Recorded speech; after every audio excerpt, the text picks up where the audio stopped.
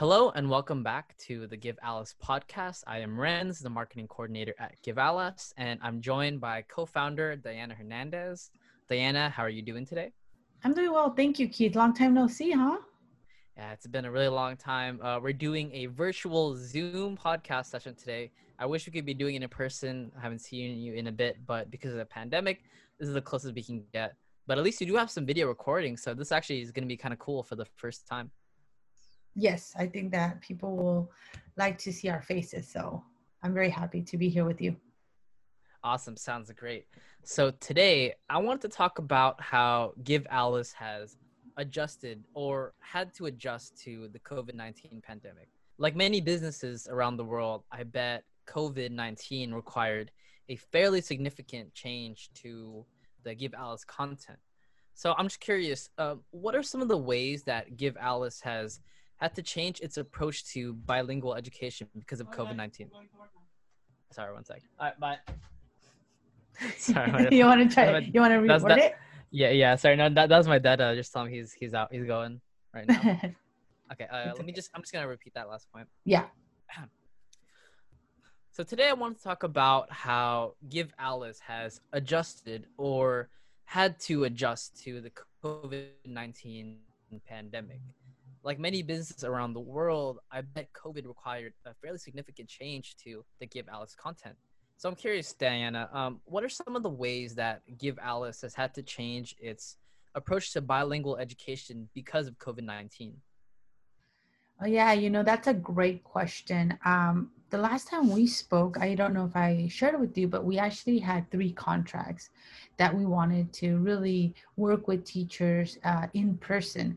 So our model, our work, we do it through demonstration. So we go into the classroom and we demonstrate for kids with teachers. So we've had to really shift in the way of thinking and how we're able to actually share our work, our strategies to be able to support teachers via distance learning. So that's currently where we're at. We're in the phase of thinking or rethinking how we shift our instruction to support our teachers. So one of the ways that ALAS is shifting is really thinking about how to support teachers via distance learning with resources, videos, and different types of concepts so that teachers could really find our training useful. So that's one of the things, and we'll speak a little bit more of what those things look like as we go through the podcast. But that's really what we're shifting towards. How do we support teachers right now when they have to teach distance learning with the students? How do we best support and maybe get out of the way, get it out of their way, so that they're not overwhelmed? So right now, our shift has really been how to support and not impede, right, to get out of their way. So that's really what we've been doing. But how do we give them resources, a website, and so those are the kind of things that we're thinking about. So you would say therefore definitely there's been an attempt to make a lot more of the business online, correct? Yeah, so the organization is really looking at creating the strategies and the tools online. So looking at different platforms such as Canvas would be a one way to we could start with online learning. We're really thinking about a shift with not just online learning. A lot of the time, I don't know you as a learner, but when I had classes in college, I didn't particularly lean towards online learning. I just felt that it was very impersonal. So that was one of the reasons we really tried to make one-on-one and in-person demonstrations, because we really like that relationship building. But with these platforms, what we want to do is we want to continue to have that collaboration so that it's that relationship, but in a way that teachers feel supported. So those are kind of the shifts that we're looking at in terms of the organization, trying to think about how do we do synchronous time like this, like me and you are talking, um, and then how do we do asynchronous so teachers could do it on their own or they could watch something on their own? How do we give them resources, videos, dashboards, discussion boards, so that they feel that there's a collaboration? Because I think that's one of the hardest shifts right now with our teachers, that they don't have that relationship with other teachers, right? That they don't have that collaboration with their colleagues to say, well, how did you do this lesson? How do you think this is going? So it has to be very intentional, the way that we support our teachers right now in the classrooms. I see. So that's actually a really cool point that you made.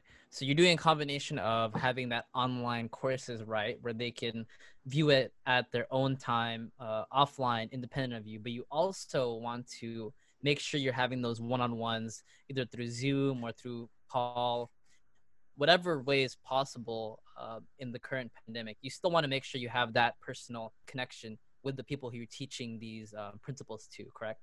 Exactly. Yeah, exactly. And so that's why we've taken a little bit of a time to create these ideas so that we're able to create those spaces. As you probably can imagine right now, teachers don't are particularly not wanting to have professional development right now. They want to get to see what they're doing in the classroom. But I know that some teachers really do want support. How do I do this? Or how can I help my kids with Zoom? How do I work with them in what increments of time? So really technical work, and that's really kind of the work that we want to make sure that we do, particularly with dual language teachers. It's been a challenge because in a dual language classroom, we use strategies so that we make ourselves understandable in the target language. So if I'm a dual language teacher, I teach all in Spanish all day. And so I have to use my body gestures, my movements, anything to make my instruction understandable. So as a dual language teacher, if I have a student whose their second language is Spanish, I have to make myself comprehensible so that you understand what I'm saying. So that has really been a challenge for our dual language teachers when we're talking about in-class learning, that they have to make sure that they stay in their target language, but make themselves understood so that students get their academic language development. So I think that is one of the challenges, and those are the kinds of things that we're talking about in these spaces. How do we do that via distance learning, via Zoom or the platform that they're using, and what tools can we give them to support not only the students but the families? That's a great point.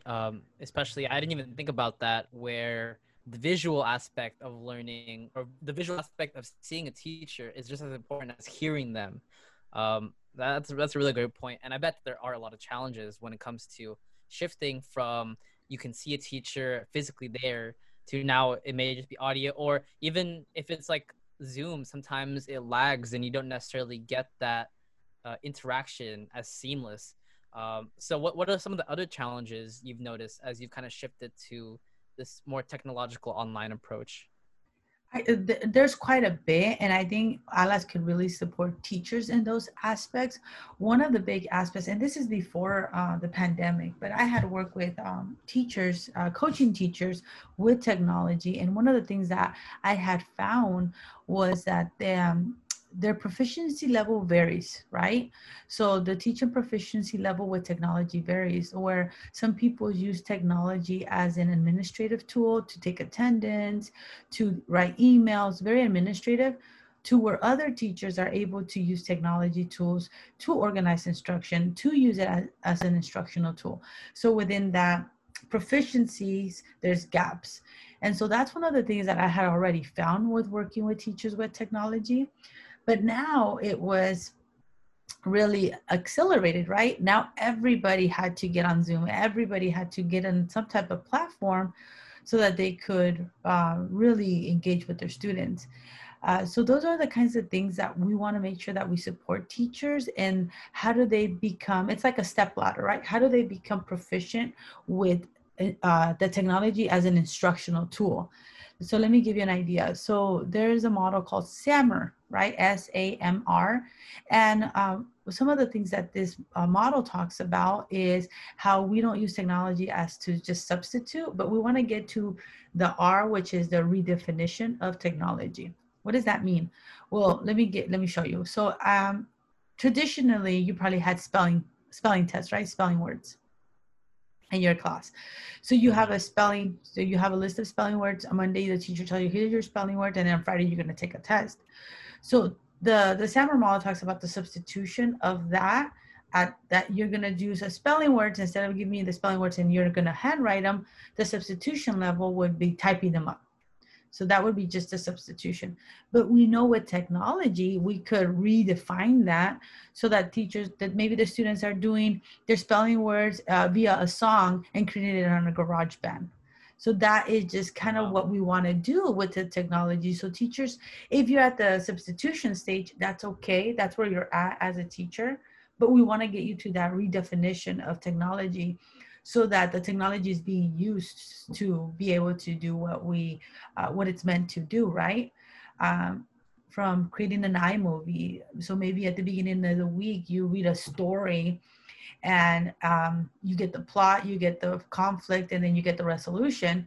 Well, that's part of the story building, but you could work as a group to then create an iMovie at the end of the week where you have your own plot, your own resolution, and your own, your own plot line within the setting, because that's what we could do with technology.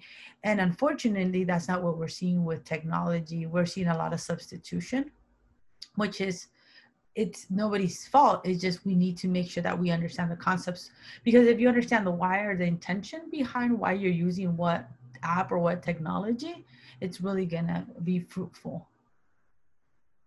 That's a great point. I remember in my schooling, there was definitely teachers that ranged from those that were more technologically accelerated, where they were using all the recent platforms, and then there were others who really just strayed away from it. So that is kind of an effect that COVID-19 has, is it's forced a lot of people to accelerate.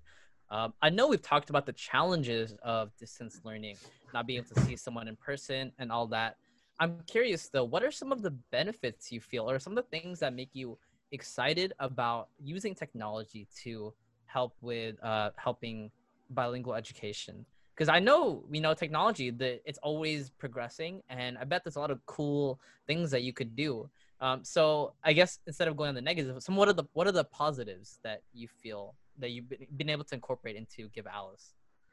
You know what? That's a great. I think some of the great things that I think this has done is accelerated that idea of having teachers make mistakes, having it be messy, but just knowing at the end that within that messiness, we're gonna learn new things. So when this all happened in March, I think a lot of people were scared. A lot of people were like, "How do I do a breakout in the Zoom? How do I get on this Seesaw or whatever platform?" And they did. They made mistakes, and with those mistakes, I think came the learning from, oh, I can do it. I don't know this, but I could research this. And another thing that I've seen is I've seen a lot of tutorials on YouTube, and I think that has inspired many people to get on YouTube and do their own tutorials and start using the technologies to support others. Again, the collaboration piece too. I've seen a lot of more collaboration with dual language teachers, and I think I would say that not scared of the technology, where before it was like, I don't have to do it. I'm not forced to do it. And now it's like, no, now you have to do it. So I think that really then helps the kids, because I think our kids are different learners. They're, since you were a kid, our kids are different. Our kids are born with an iPad in their hand, like, and I think we need to move into that space, because I think that's where we're going. I think this is really gonna support with the coding. I know a lot of schools have coding, so that's really going to help with programming. Even things like this for our kids to start creating their own podcasts and hearing their voices. I think that's a great idea, that teachers could use the Spanish so that the kids could practice their language development, and they could create some podcasts in the classroom. I mean, can you imagine having mini breakout sessions and then kids creating their own podcasts and then presenting their ideas to other people, taking it outside of the walls of the classroom, and contacting another classroom around the world and doing a Zoom with them and saying, oh, we're in the United States, we're learning Spanish, we're going to Zoom in with us Spain, or with a classroom in Mexico. I mean, I really do see that our benefits are endless. We just have to look for them. Wow, that's a great point. Being able to use technology to further the creativity of the students as well as their learning. Yeah, I was very curious also. So we've kind of talked about putting online courses, podcasts, the distribution of your educational content. Um, how about the the type of principles that you had beforehand? I'm sure a lot of them were based on in-class learning. So how has the shift now to virtual learning, how has that affected the very principles of Give Alice, the dual language education modules that you teach? Have you had to go in and totally rework a lot of what you thought worked before? Has it been a little bit of, okay, we could just kind of tweak things here or there, or maybe a little bit of both? So if you can go into just the core principles that you've had and how it's been affected by COVID-19 and virtual learning, I think a lot of people would be curious to hear about that. That's a really good question. I think that's why they're principles. If you think about the founding fathers here in the United States, and you think about the Constitution and the principles that we had, I mean, one of them is liberty, right? The pursuit of liberty. And that's why they're principles, because they are fundamental. And so bilingual education has its principles. The three principles are the core pillars are biliteracy, right? That the kids will become biliterate or bilingual. The second one is really that whole idea that the academic achievement, they will achieve academically. And then the third core principle is the cross-cultural, that they'll learn about different cultures and be accepting of other cultures. So because those are the three core principles, I think that you have that foundation, and that way you could just use the technology to enhance those principles. So we don't move away from the principles. So let me just go through them quickly again. So to become biliterate and bilingual, that's a core principle. Can you do that with technology? Of course. Can you accelerate it? Maybe. Just depends on how you use that technology, right? So like I said, is our idea that this could be endless, because by literacy, you could start creating this by literacy from day one. You just have to think about what technology can I start using to continue to foster this by literacy for students. And now, because it's being pretty much forced on us, what kind of tools can I start using so that kids develop this by literacy? Maybe I'm going to use a Flipgrid, and I'm going to have them record every 2 days, so I could hear how they started in August, and then on October I could hear their language development of that biliteracy. And then I'm going to have some of my students go and listen to them and give some feedback. I mean, again, it just depends on what your outcome is. The second one would be your academics. We know that with learning, especially with technology, this academics could be differentiated, right? If I'm a student who is doing multiplication, I maybe one digit multiplication, then I'm there. And so I could use the technology as a teacher so that I could support that practice. And then maybe I have a student who's doing 3 or 4 digit multiplication. I could differentiate that instructor for that student. So if we really use the technology the way we could do it, it could be really differentiated per student. And then the third one is that cross-cultural, what I talked about, the third core principle, and how do we empathize with other cultures? Like I said, we could do Zooming through with other countries. We could do, like I said, it's endless. So many things that you could do with technology for those core principles. So I've always thought that if you have a core, you have a foundation, you have a strong foundation, and then you could leverage those principles. But if you don't have a strong foundation, then the principles don't work. Does that make sense? It's kind of like basketball. I That always makes give, perfect sense. yeah, it's just like basketball, right? I always use basketball analogies because that was a big part of my life. If you have a good foundation with basketball, you have your good fundamentals, then you could then move, and then you could do you know how to pass, you know how to dribble, you know how to shoot. So you know how to do those good foundations, you know how to dribble with your left hand. Then you could do a crossover. You could go between the legs, you could go behind the back. But if you don't have those foundations, don't even start trying to do behind the back, because you don't even know how to dribble the ball. So that's the way I see bilingual education. We have core principles, and with those core principles, we leverage from them, and then we're able to, and we're able to really hit those core principles. That sounds amazing. So it really is just, no matter how you teach, those principles stay there. But now that we're being forced to use technology more, we're starting to see ways in which we can use technology to enhance the learning of those principles. Exactly. And I think one of the reasons it gets overwhelming is because many or some, or it could be some people don't understand their core principles. So you could see if I, as a teacher, don't understand my core principles, I could be overwhelmed because I'm like, I don't know what they are and how do I do this. And then you get bombarded with apps and you could do this and you could do that and you could do this. And so one of the things that I always tell teachers is less is more. Do less so that you could do more, right? Or go slow to go fast. Go slow. Use two apps, use two platforms, understand them well, and then you could go faster. But what ends up happening, and this happens a lot in education, we get bombarded with ideas, we get bombarded with technology, we get bombarded with professional development, we get bombarded with standards, we get bombarded with curriculum, we get bombarded. And so I think the hardest part is not that we don't have enough resources. I think our challenge is we have too many resources. That makes a lot of sense. You already have so much on your plate, and then you have to add technology onto it, which I'm sure can be difficult with how fast it progresses. So, do you feel like helping teachers become more technologically literate as fast as possible? Is that something you're trying to incorporate more now into Give Alice?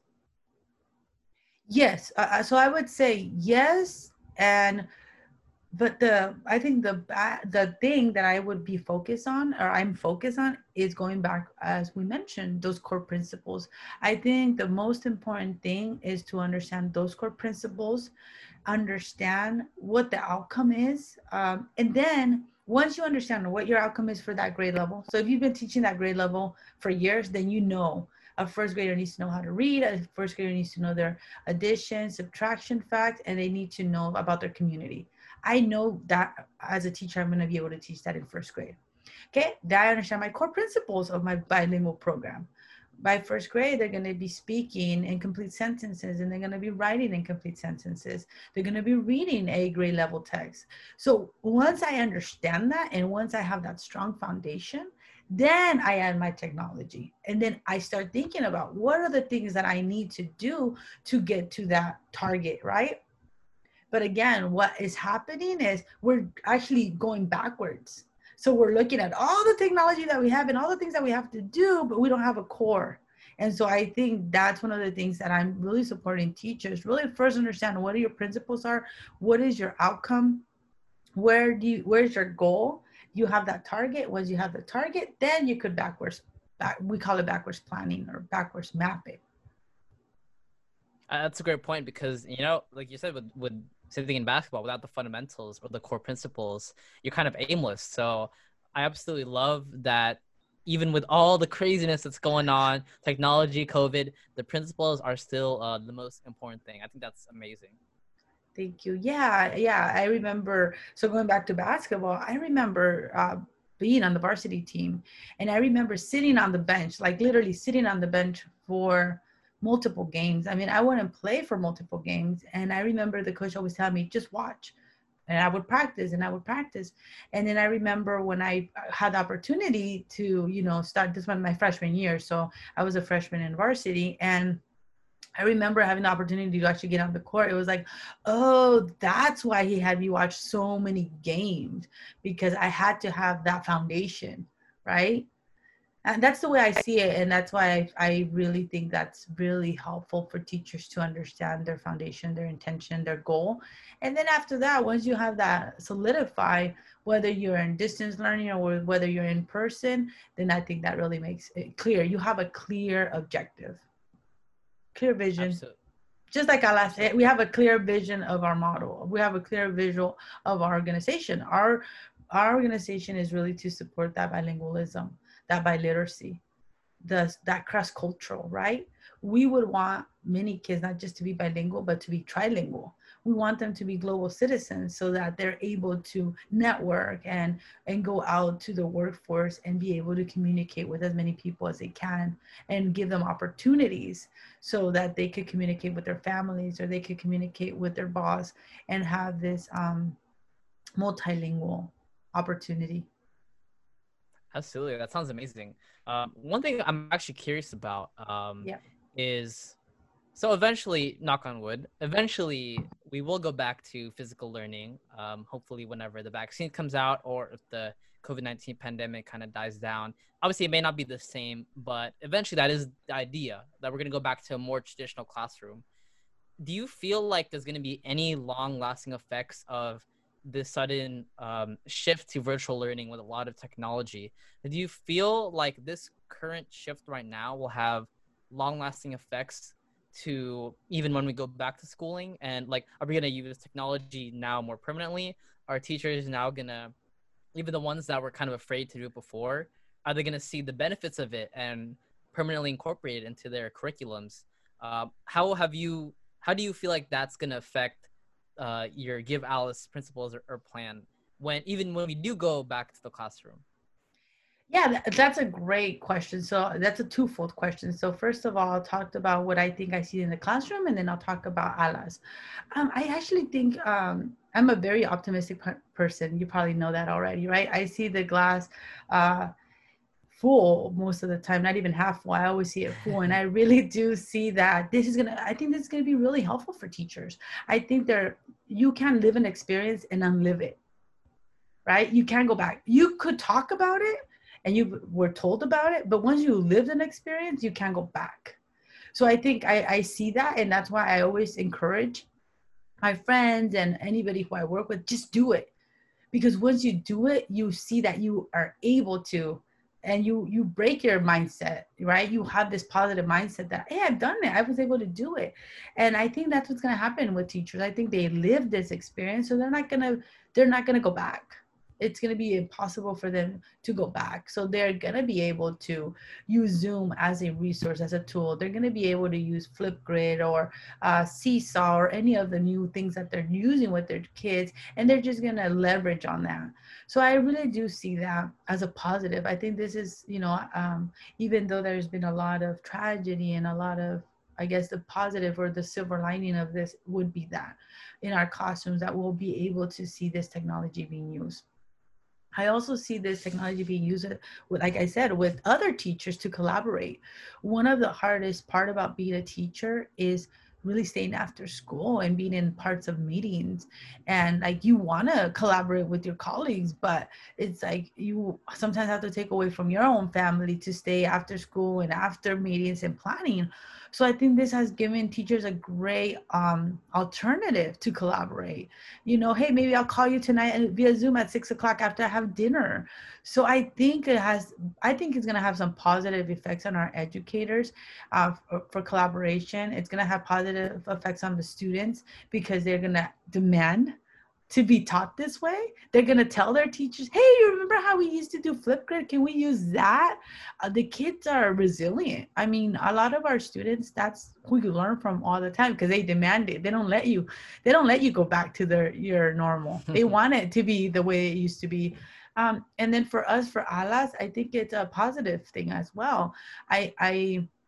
I'm a very relation kind of person. So for me, that has to be part of ALAS. Like we have to show teachers how to do the strategy with our students. But I think it's a good alternative to have these lessons and these resources to support them.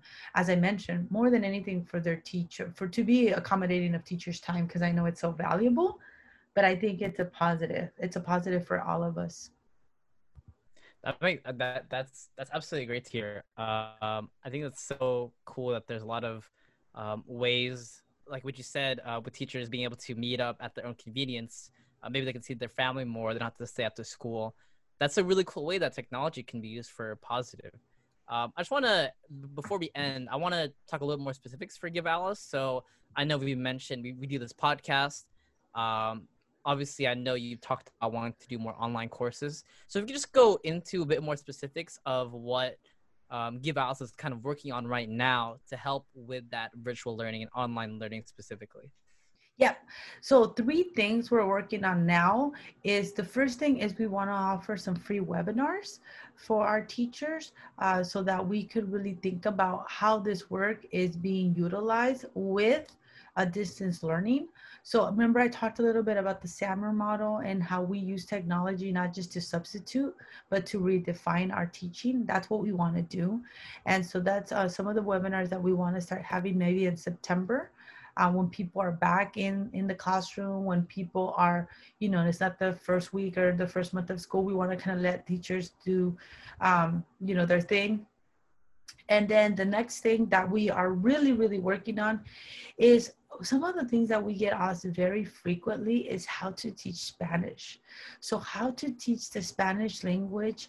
And sometimes for the teachers, it's very hard to teach what we call the non-transferable skills. So things that are very specific to the Spanish language. Acentos, hiatos, lots of things like that. And so that's one of the things that we want to create. We want to create an online library of these standards K through 6. So as a kinder teacher, what I would get into a module and I would actually learn how to teach acentos at my grade level, how to teach the writings, the Spanish writing conventions in kindergarten, or then how to teach the phonemic awareness or the phonics in kindergarten. So there would be modules and it would be self-paced where they could actually watch in their own leisure, on their own time. So that's what we're really working on. And then lastly, then we want to do is we want to create videos of ourselves teaching the strategies so that the teachers either have that as a resource to share with their students, or they could use it so that they could use it as a resource so that they could watch the strategy and then teach it themselves. So it could be, used in 2 ways. So that's what we're working on. But I think the most pending right now is our free webinars that we want to start advertising on our website, and then the online courses.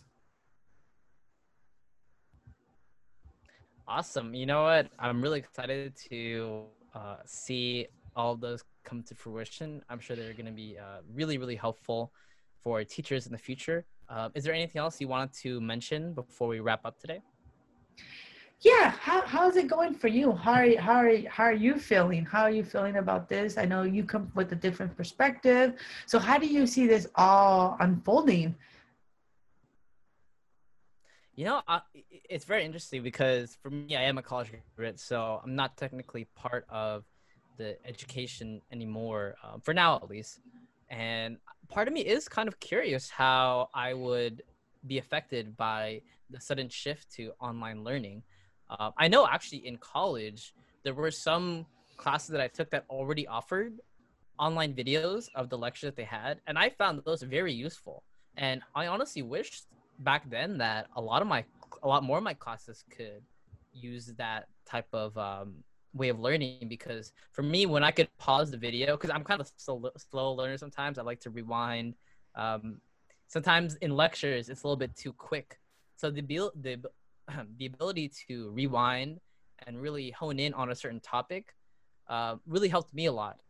So I'm curious how this current generation of students is going to be affected by this.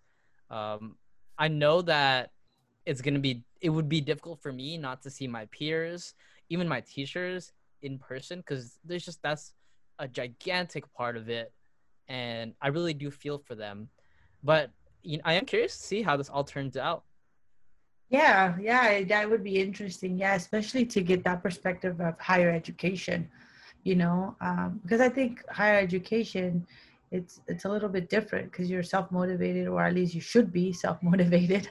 Yeah. But like you said, that relationship part with meeting your teachers, and then, if you're able to collaborate with your peers and negotiating. So I think that's just to finish off, I think that's one of the things that we are very mindful of as we continue to build these webinars, is having that interaction within this time.